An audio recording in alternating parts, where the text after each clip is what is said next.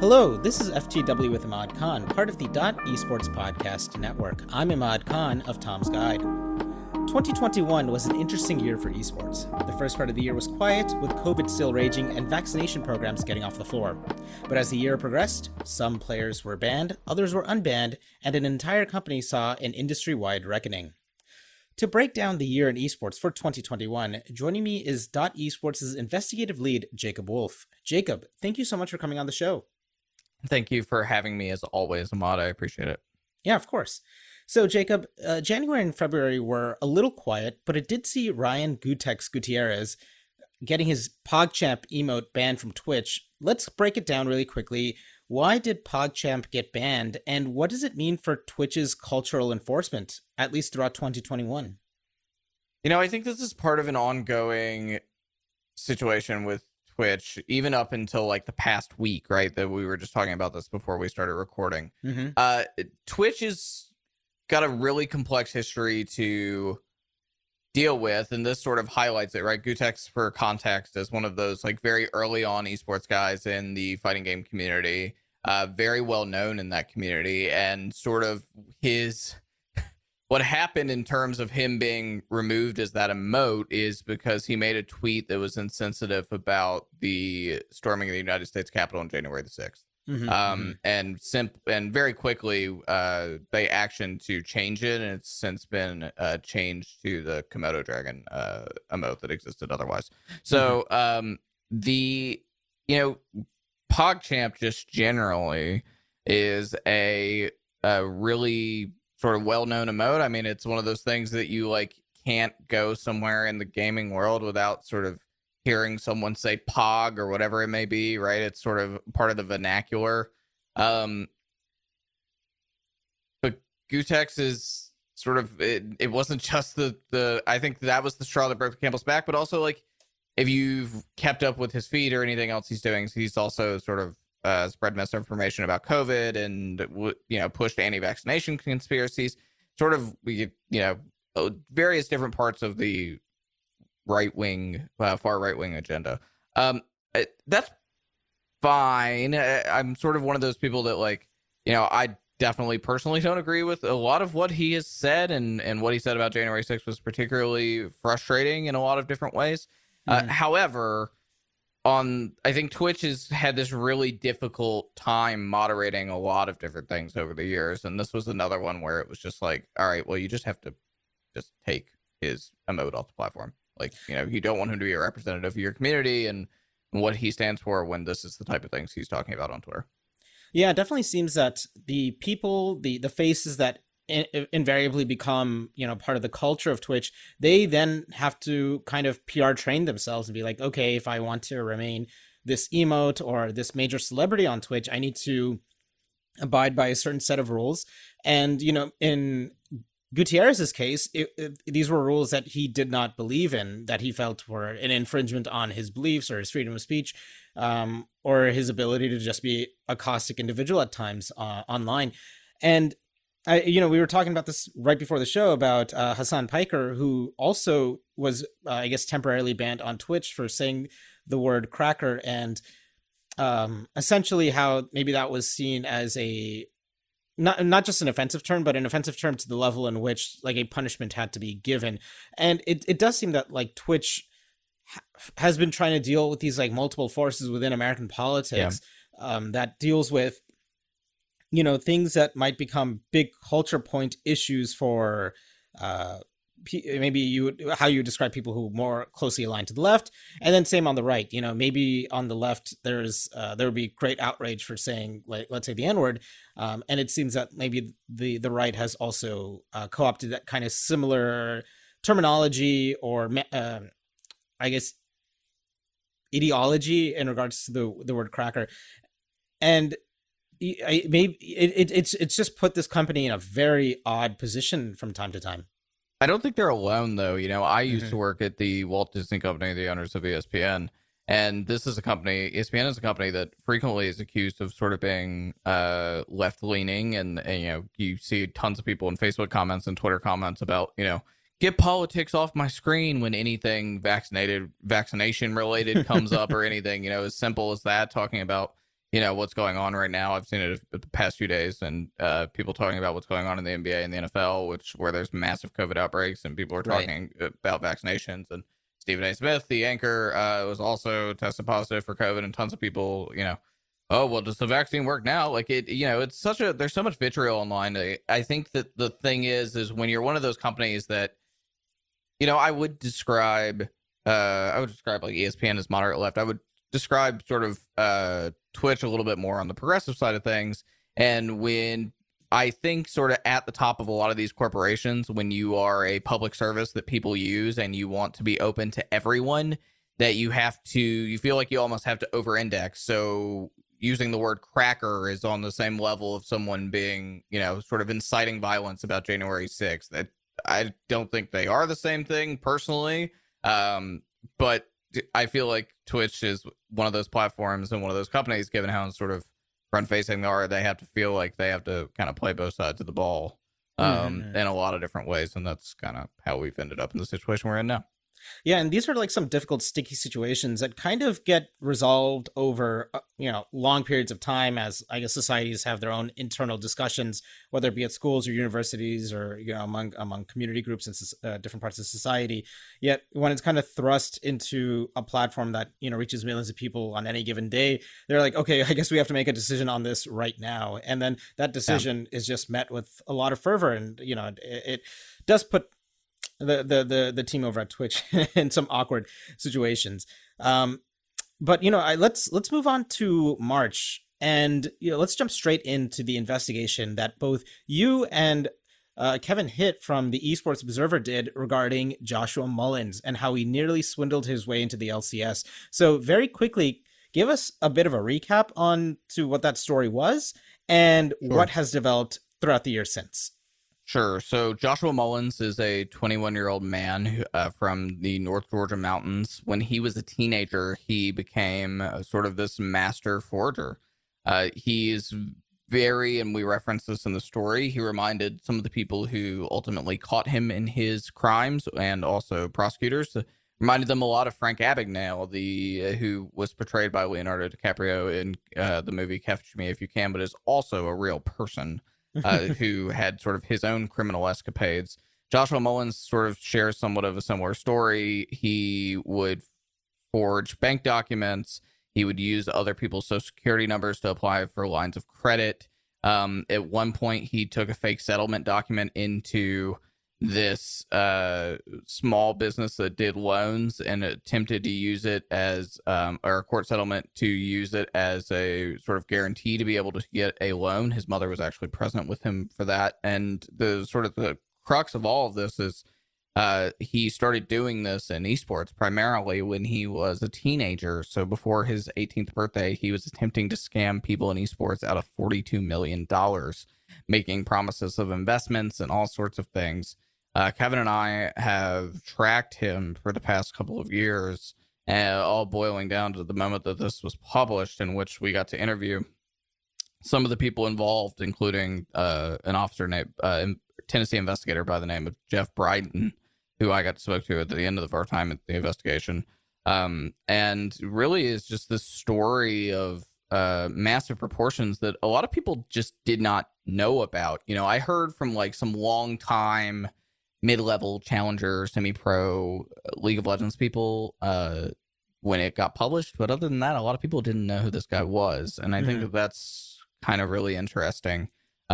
So what's happened since is in April, I believe, he was convicted on multiple counts of identity theft and fraud. He has been sentenced to 10 years in jail. He will also be prosecuted, and that's in Georgia, near his hometown, or not far from his hometown.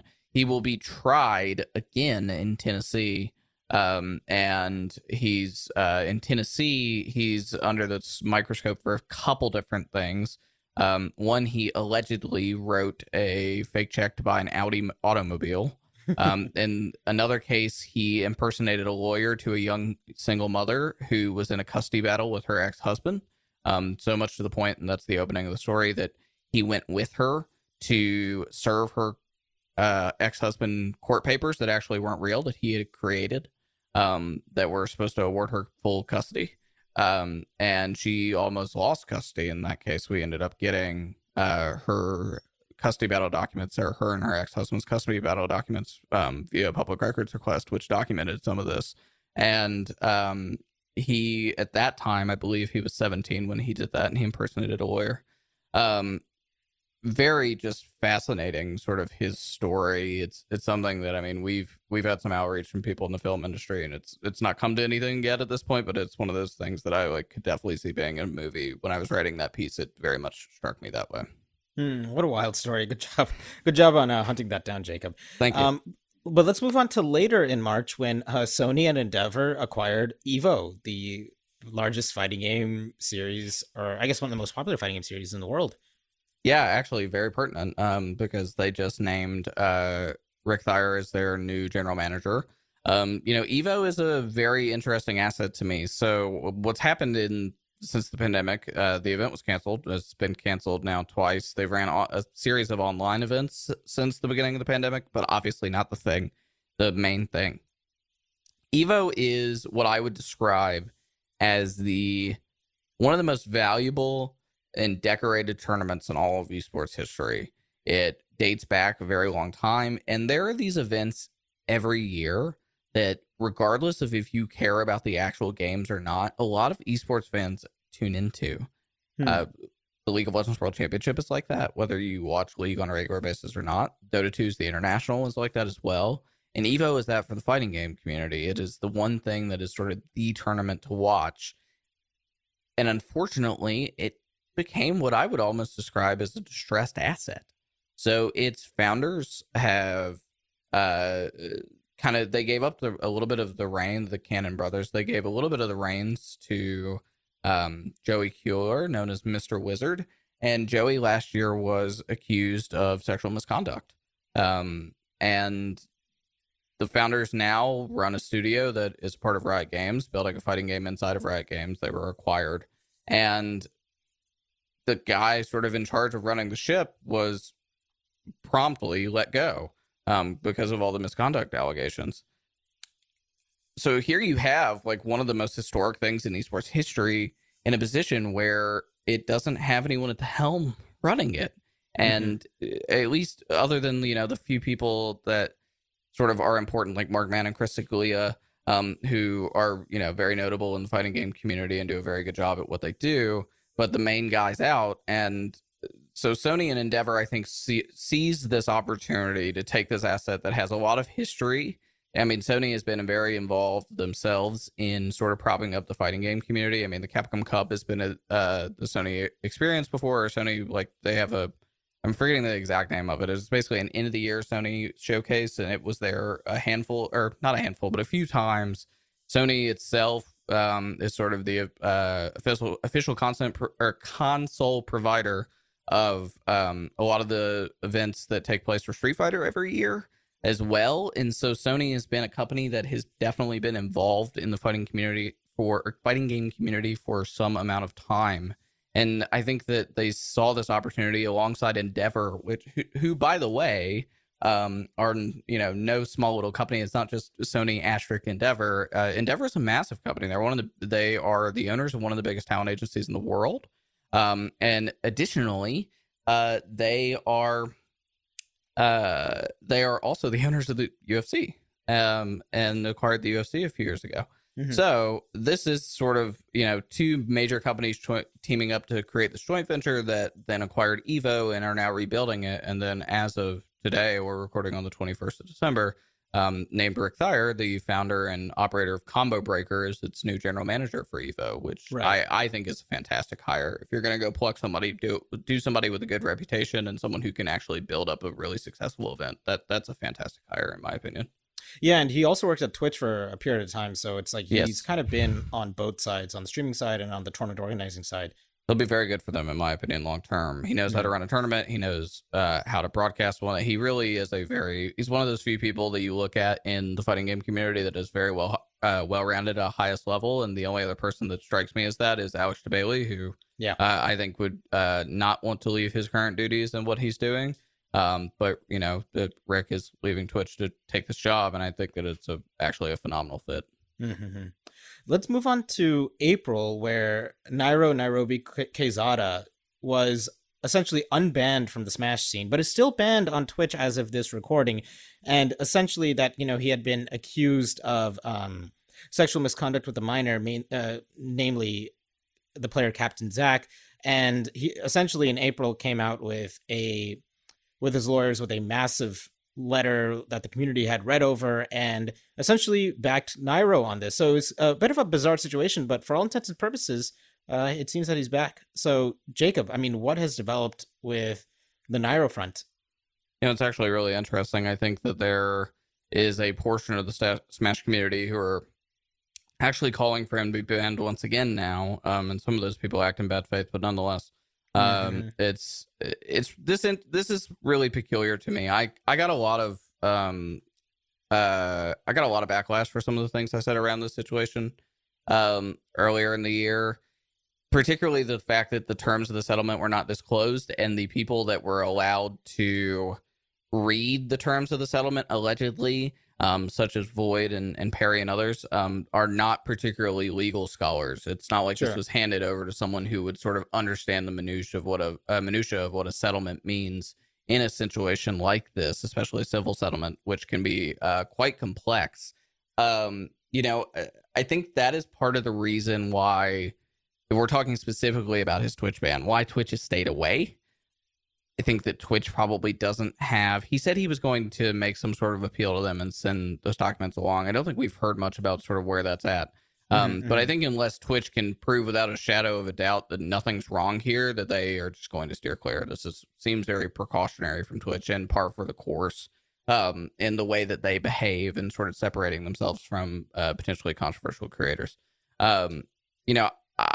I personally don't really have much to say here. I've covered Nairo for a long period of time. I covered Captain Zack as well. I've actually covered a few of the Smashers who have been accused and commentators who have been accused of sexual misconduct.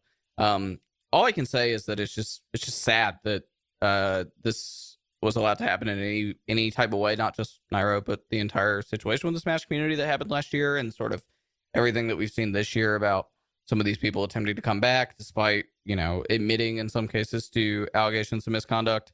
To use the Spider-Man quote, with great power comes great responsibility. I'm not necessarily sure everyone participating in the Smash community understood the responsibility of the power and the fame that they had.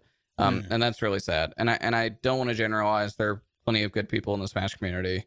But it's been a really difficult year for that community. And I hope in 2022, when events hopefully come back more frequently and people get to see each other, that things get better, because I have a soft spot in my heart for Smash, and it's been really sad to watch it over the past 18 months and see what's happened to this community since it came out, how many people at the top of it were misusing their power. Well, speaking of, I guess, great power, I guess in this case, great powers, in May saw the Epic versus Apple trial. And I know that this was covered extensively. And while this was more about Apple's App Store, it did reveal some interesting tidbits about Epic Games and Fortnite. In this particular case, I think a lot of people's expectations were really high, mine included, in terms of what this means for antitrust in this country. So one thing you'll hear from a lot of people is that the antitrust law is outdated, and that it is not form-fitted to affect and properly regulate some of the biggest tech companies based in the United States, including Apple. For context unfamiliar with this case, for those unfamiliar with this case, end of last summer, 2020, Epic put in a third-party payment system into their Fortnite iOS app, and they did the same with their Android app in the Google Play Store, but they started with iOS. And they were promptly kicked off of Apple's App Store for violating Apple's policies. Apple, for what they would argue would be security reasons, makes you go through the App Store to purchase in-game purchases of any kind. They also take what Epic and some of their peers would call, such as Basecamp and Spotify, an app tax, which is a 30% cut of those revenues. This case kind of comes at a time where there's a change in the government. You see that since Joe Biden and his administration came into office earlier this year that there's been a harder crackdown on antitrust, or that it's kind of building up to that moment. You know, you've seen lawsuits filed from different parts of the government against some of the big tech companies, Facebook, Amazon, Apple, and Google. Seen countless, and many of them seem useless at this point, hearings with Congress. People like Senator Amy Klobuchar are doing a lot of good work here to do some antitrust reform. I think she gets a lot of deserved props. And this case was sort of one of the first times that it's sort of a modern issue. You know, app stores have not existed all that long. iOS is still a relatively young product compared to some of the other things that antitrust has regulated before. One of the first times you've seen it taken to task. Apple has been in antitrust fire for something that happened on the iBooks store. But this was sort of a hallmark case.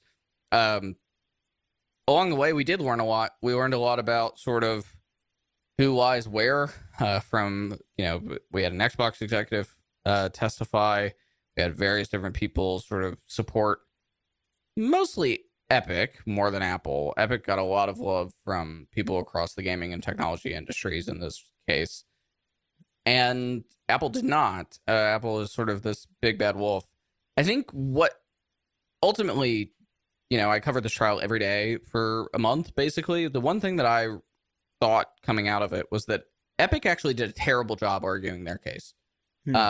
I think the merits of the case actually were particularly interesting, and I think they were really valid.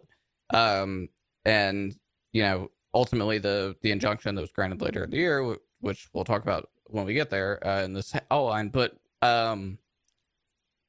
sort of showed that. I mean, it was like a very minor win for Epic in the grand scheme of things, and that's why both of them, I think, both Apple and Epic are unhappy with how things ended. Epic wanted more, and Apple wanted less, obviously.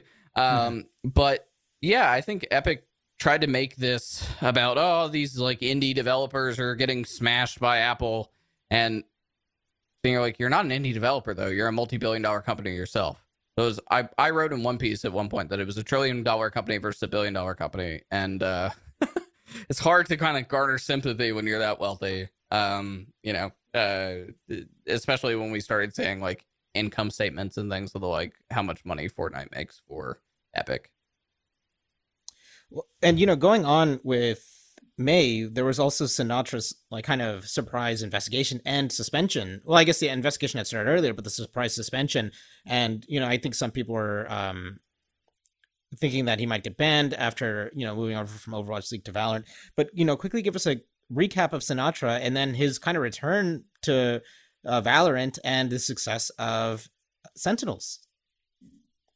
Sure. So, Sinatra was accused by his ex-girlfriend of sexual misconduct. I remember the evening that the document she published came out. Very jarring audio tape that was released, or audio recording that was released in this case. As things of this nature usually happen in gaming, there was massive vitriol on both sides. So there was a lot of support for her, but there was an equal amount of people just maybe ruining her life is an overstatement, but certainly giving her far more grief in a situation that, you know, deserved sort of its look. At the end, what Riot got Sinatra for was that he and Sentinels didn't cooperate in the investigation. That did not cooperate in the investigation as much as he should have, and sort of what they were obligating him for. And we have not seen him play professionally, at least at the highest level, since this happened. This has effectively been even with these suspension expired at this point, this has effectively been the end of his pro Valorant playing career. And this is someone who previously is the MVP of the Overwatch League and then transitioned into Valorant, was this massive high profile star. And he's remained a very controversial figure because Riot did not really come to any conclusion about what happened. They just essentially made a suspension because he didn't cooperate, and then kind of called it a day. And I think there's a lot of unresolved feelings about this entire situation. I think that it's From our reporting on the situation, it seems like it was not pushed as far in the legal system, in the justice system, as far as it could have been. And his ex-girlfriend has tweeted that she just wants to move on in life, which, you know, is respectable. You can understand where she's coming from when she says that. So, this is one of those situations where I think a lot of people are sort of torn. I think that though, sort of, you know, what the facts of the matter are is the situation is has effectively ended his pro playing career, but he still remains a very high profile streamer on Twitch. Mm-hmm. And well, I guess there's not a real great way to transition to this next story in June, but this was definitely something that caught kind of like took over the entire month, and that was Amouranth and the hot tub meta and all these streamers on Twitch that were definitely playing very close to the line with Twitch's I guess rules on decency, to the point where Twitch had to actually start its own separate category for hot tub streamers called like beaches. And you know that it was it just kind of a fad, or what ultimately happened with the hot tub meta that took over Twitch? Yeah, I think this is kind of harkens back to what we were talking about at the beginning of this episode in terms of what happened with Gootecks and what's happened with Hasan and others. Twitch is really struggling to find the precise line of how it regulates content. In this situation, it's very dangerous to over-index, right? A woman, let's just call it what it is, like a woman's cleavage being on the screen is not sexually explicit in nature, right? Like that, and therefore, and also that implies that a woman is not decent for showing that, which is also just a very terrible slippery slope to go down. And so Twitch has sort of had to deal with all of this because at one point it was certainly some of the biggest content on Twitch at any given time. People in hot tubs, and this is, you know, actually, ironically, Twitch spawned out of Justin TV, where content like this, sort of the IRL or, you know, just people doing whatever the hell they want while live streaming content, was very popular, and they have now they got rid of all of that when they migrated to Twitch. They've slowly been integrating more and more of that content over time. Clearly, there's demand for it. And I think that they're just in this sort of pickle, and that's where the situation's been left. They're in this sort of pickle where, like, okay, well, you know, we shouldn't be, unless something, you know, very inappropriate porn or like explicit porn, or sort of, you know, whatever it may be, like nude content, unless it's like very clearly sexually explicit, it's really hard to regulate what you're going to do. And I think that is what Twitch struggled with long term, and that was very seen in sort of the quote unquote hot tub meta situation this summer. It was definitely an interesting time, and you know, it also kind of links back. We're not going to really talk about it much on the show, but in August, where OnlyFans had its own kind of like strange reckoning, which also affected some of the few Twitch streamers that also had OnlyFans accounts. But going on to July, we have to talk about the U.S. Department of Justice opening an investigation into Overwatch League. I mean, really, July was a crazy month. Yeah, this is one that when Liz and I were reporting on the situation was really intriguing to me. We were just talking about sort of the ramp up of antitrust in the United States under the Biden administration and sort of how that's affecting the big tech companies. Well, in the case of Activision Blizzard and the Overwatch League and Call of Duty League, there has been sort of this soft salary cap. It doesn't exist anymore, actually. It was abolished later in the year. Mm-hmm. But at the time, the concern was that they were potentially capping players' ability to earn, because they had this thing where you had to pay this, you know, pretty high, basically luxury tax if you spent over the soft salary cap. And you could do it, but you had to basically, for every dollar extra spent, you also had to pay the league almost like a fine for each dollar spent. And so this is a particularly tricky situation. Obviously, unionization is not a thing in the esports community in the same way that it is in pro sports. And so there isn't necessarily a way for the Overwatch League players to fight back. So the Department of Justice opened an inquiry into the situation and started investigating, interviewed people, various different people involved with the Overwatch League and previously involved with the Overwatch League, and started to learn more about this. And eventually, I think sort of the pressure came tumbling in. We'll talk about Activision Blizzard's other legal issues, and we saw the competitive balance tax and this or competitive balance tax and the soft salary cap go out the window. Well, and then later in July was probably the biggest story, not only in esports but across, gaming and the markets and business, and it was the CFEH's lawsuit against Activision Blizzard and its abuse of its employees. I don't even know where to start on this, but if you could give like the briefest of recaps possible, and then we'll catch listeners up on some of the most recent developments that happened last month. Sure. So the California Department of Fair Employment and Housing, labor, sort of one of the largest labor bodies in the state, that represents and investigates various different issues with workplace misconduct, among other things, in the state, filed a lawsuit against Activision Blizzard. There were a lot of different claims in here. The big one was that women predominantly are allegedly mistreated at Activision Blizzard. It was very clear the DFEH had spoken to many women who had worked there before or currently work there. And everything that's happened since has been sort of chaotic. You're right in saying I think this is the largest gaming story of 2021. And, we saw Riot Games go through its own reckoning a few years ago, and this is Activision Blizzard's turn, as awful as that is to say, but it's no secret gaming has issues with misogyny and sexism, and that was on full display here, and sort of everything else that's come out since, from testimonials on social media from some of those employees to further legal filings.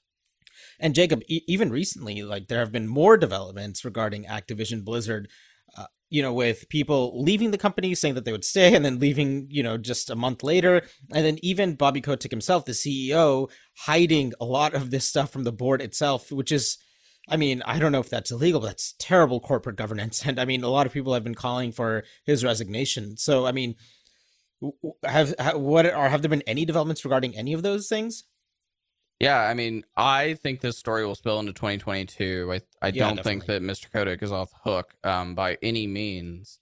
Kind of what is shocking to me about, so there was a massive Wall Street Journal article in November about sort of what he knew and his involvement and things. What is most shocking to me, honestly, is what happened with Jen Oneal in August. Jay Allen Brack, the president of Blizzard, who succeeded Mike Morhaime, its founder and longtime CEO, as sort of the company leader, left. He was involved with and sort of there was a video from BlizzCon years ago where someone asked another developer, Alex Esfarani, if why women in World of Warcraft, this was during a BlizzCon, why women in World of Warcraft always had to look like they came out of a Victoria's Secret catalog. And Alex Esfarani and Jay Allen Brack mocked her about it. Mm-hmm. And so that's sort of step one. But also Alex Esfarani and others were involved in this room called the Cosby Suite, which was a annual thing at BlizzCon, where they, again, allegedly, because they all deny this and sort of say it's not salacious, but allegedly recruited women to get intoxicated and then made sexual advances. Alex has been accused of sexual misconduct other than that as well. So what has happened since, when Jay Allen Brack left, Bobby Kotick put in place two different people to run Blizzard. A guy named Mike Ybarra, who's a former Xbox executive, who they recruited to come to Activision Blizzard, and Jen Oneal, who previously was the head of Vicarious Visions, an Activision-owned studio that recently did the remasters of Tony Hawk Pro Skater and the Crash Bandicoot series. Mm-hmm. They merged earlier this year. They merged Vicarious Visions into Blizzard, and then they promoted her and Mike Ybarra as co-leads of the company. What came out in the Wall Street Journal article in November, not only about sort of what Bobby Kotick knew and allegations against him directly, but also that when they made that promotion, that she was allegedly paid less, which is an issue they were already under fire from the Department of Fair Employment and Housing for paying women less in positions equal to their male counterparts. So they did it again, allegedly. Absolutely wild. She's left the company. She wrote a pretty scathing email that leaked to the Journal, to Activision Blizzard's legal department in her departure. And I think that when she was appointed, a lot of people thought that it would be for the better. She identifies as a part of the LGBTQ community. Everyone I've ever spoken to thinks very highly of her. And she was sort of seen as this breath of fresh air, and then she was out the door within a couple months because of issues that she faced herself. So, yeah, and then sort of the other things in the Journal article. There's an alleged voicemail that Bobby Kotick threatened to kill an assistant. Various things about how much he knew about what was going on and chose not to act. Like you said, withholding information from his board. Just this entire situation is it's a nuclear bomb. I mean, it's been a nuclear bomb in the gaming community all year, and I believe it will go on into 2022. I personally would be very surprised if Bobby Kotick is CEO of Activision Blizzard by next summer. Yeah, 2022. I mean, it just seems that a lot of what's happening at Activision Blizzard is not limited to Activision Blizzard in like the corporate governance world, right? There's definitely a lot of buddyism going on, and a lot of like I don't know, maybe bro culture is not the right word, but something similar to it. And I am very curious as to how the story continues to develop throughout 2022. You know, quickly touching on August, Krafton, the creators of PUBG, went public for a lot of money. Yeah, this is one of those. We've seen a few gaming companies file for IPO this year. I'm usually quite pessimistic about the esports companies that file for IPO. But Krafton actually has a really interesting sort of scalable business, right? So PUBG Mobile is very big in Asia as a form of entertainment on cell phones. And while, I think a lot of people, PUBG numbers have fizzled out in the West for PC, I think that there is growth here. I mean, you could argue maybe this is a little bit overvalued, but certainly this is one of those companies that every time you see them in the news, they're trying something new and they're continuing to expand, they're developing new products, acquiring things. It's one of those companies that I don't think is going to go away. I believe it is the largest gaming studio in all of South Korea, which is part of the other reason it's notable that it went public for so much money on such a high valuation. It's actually sort of harkens back. The other thing I think we're forgetting to mention is FaZe Clan also is going public via SPAC, or is public via SPAC now.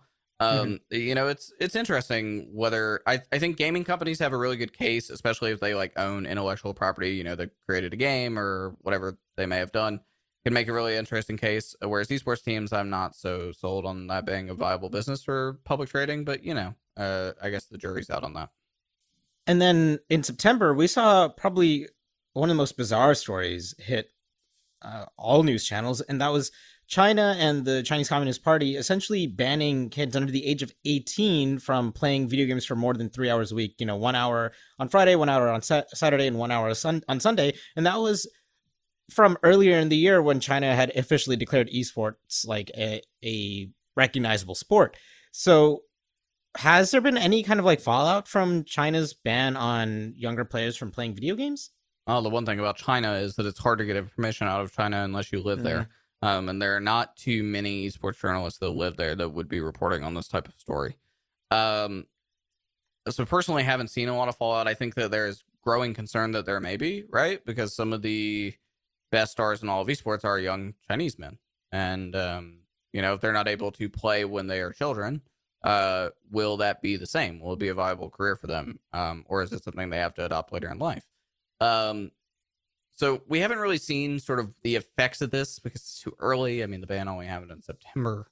But I do think that people are really worried about what this may signal at a broader level. This very much felt at the time like it was an under-discussed story because it has potential large repercussions. Yeah, and it's one thing I've learned in my research is that all it requires is an ID card to log in, and lots of kids just use their parents' ID cards. So it's like the enforcement mechanism seems to be somewhat suspect unless the CCP figures out some other way. And moving on to October, we saw Worlds and the International happen, and of course, this is still in the midst of a pandemic. Any notable bits of news from either event? The League of Legends World Championship continues to outperform itself in a way that is really impressive from a viewership perspective. Mm-hmm. They're planning for it to be very, very big in 2022. They're coming back to North America. They're touring around various parts of the United States, Mexico, and Canada. I think that the fact that they've had to do it twice in the pandemic, but they've successfully pulled it off in a bubble environment, essentially, is really intriguing. Riot did a bunch of their events in Reykjavik, Iceland this year. But last year they did them in China, and they had to pivot this year from doing the event in China once again to doing it in Reykjavik over concerns of visas and people being able to come back to their home countries as well. So Worlds was once again successful. I don't think that that's all surprising. I mean, League of Legends is the biggest esport in the world for a reason. The international is there was a lot of controversy around sort of how close to the vest they played it. They waited to make certain changes and not allow a crowd to come sort of the last minute because obviously the Delta variant ramped up and was infecting people, quite rapidly again. It's interesting to think that was only a couple months ago, considering how panicked everyone is about Omicron now, and rightfully so because it's spreading like wildfire. The international these are the two events that I'm kind of most excited for in 2022 to come back in person because they sort of deserve to be. They are the hallmark ones of the year. Continue to perform kind of as expected. Both had very high viewership numbers and, are sort of the two of the main staples of the esports scene. So good to see them both. So Jacob, we have to finish off this episode with the last major esports event of the year, which was the Valorant Champions Tour, which saw its conclusion. And, Valorant had a very successful 2021. So let's actually talk about Valorant more generally. How was its 2021 and what does it look like for its 2022? Yeah, so Valorant came out in 2020 and it very quickly became sort of one of the games to watch, right? Like it got a lot of nods last year from a lot of different people because it sort of blends some of the things that people like of a tactical shooter like Counter-Strike with sort of a more accessible thing, less gore, etc. It had very few esports events last year because of COVID, and we didn't have vaccination in 2020, so there wasn't a more safe. I mean, the VCT had a lot of issues this year with COVID outbreaks and having to cancel events, etc., which are well documented. But 2020 was basically a whole year for this game from an esports perspective. Of wait, 2021 will be the year. 2021 was the year. They pulled it off, but not without sort of all those hurdles that I mentioned. I mean, they had to cancel a qualifier event in Los Angeles because people were testing positive. And they're very lucky, in my opinion, that they got the VCT final done before things went sideways with Omicron. So I very much think that Valorant has a really bright future in the esports community. COVID be damned. I'm very optimistic things will be good, but I'm really eager as well to sort of go to my first ever Valorant live event because I think it will be really exciting. It's a game that I think a lot of people are excited about long term, and they just announced some of their 2022 plans, and I think people are pretty geared up about that. And so, I have to tip my hat to them in terms of being able to work with what they got, because I don't think 2021 was what Riot thought it was going to be. With sort of all the vaccination rollout, I thought people thought it was going to be a lot more simple and the world was going to be a little bit more normal, and it, of course, has not been. Mm-hmm. And that it is kind of an unfortunate way to kind of round out 2021, where there was a lot more optimism throughout the year, but now we're going through this Omicron wave, which is just quickly taking over parts of the country already. Lots of publications. I was set to go to CES in Las Vegas in early January, and Tom's Guide, CNET, Engadget, all these websites have essentially pulled out of the show, which it's unfortunate that, we're kind of going back to maybe what was the end of 2020 in a lot of ways.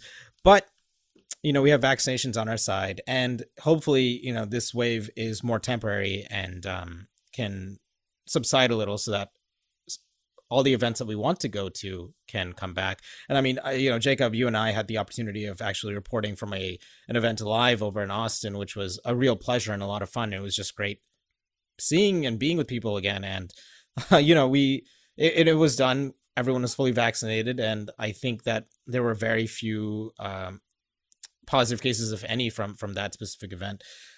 So, I'm definitely curious to see how things continue to progress throughout 2022. But Jacob, always, thank you so much for coming on the show.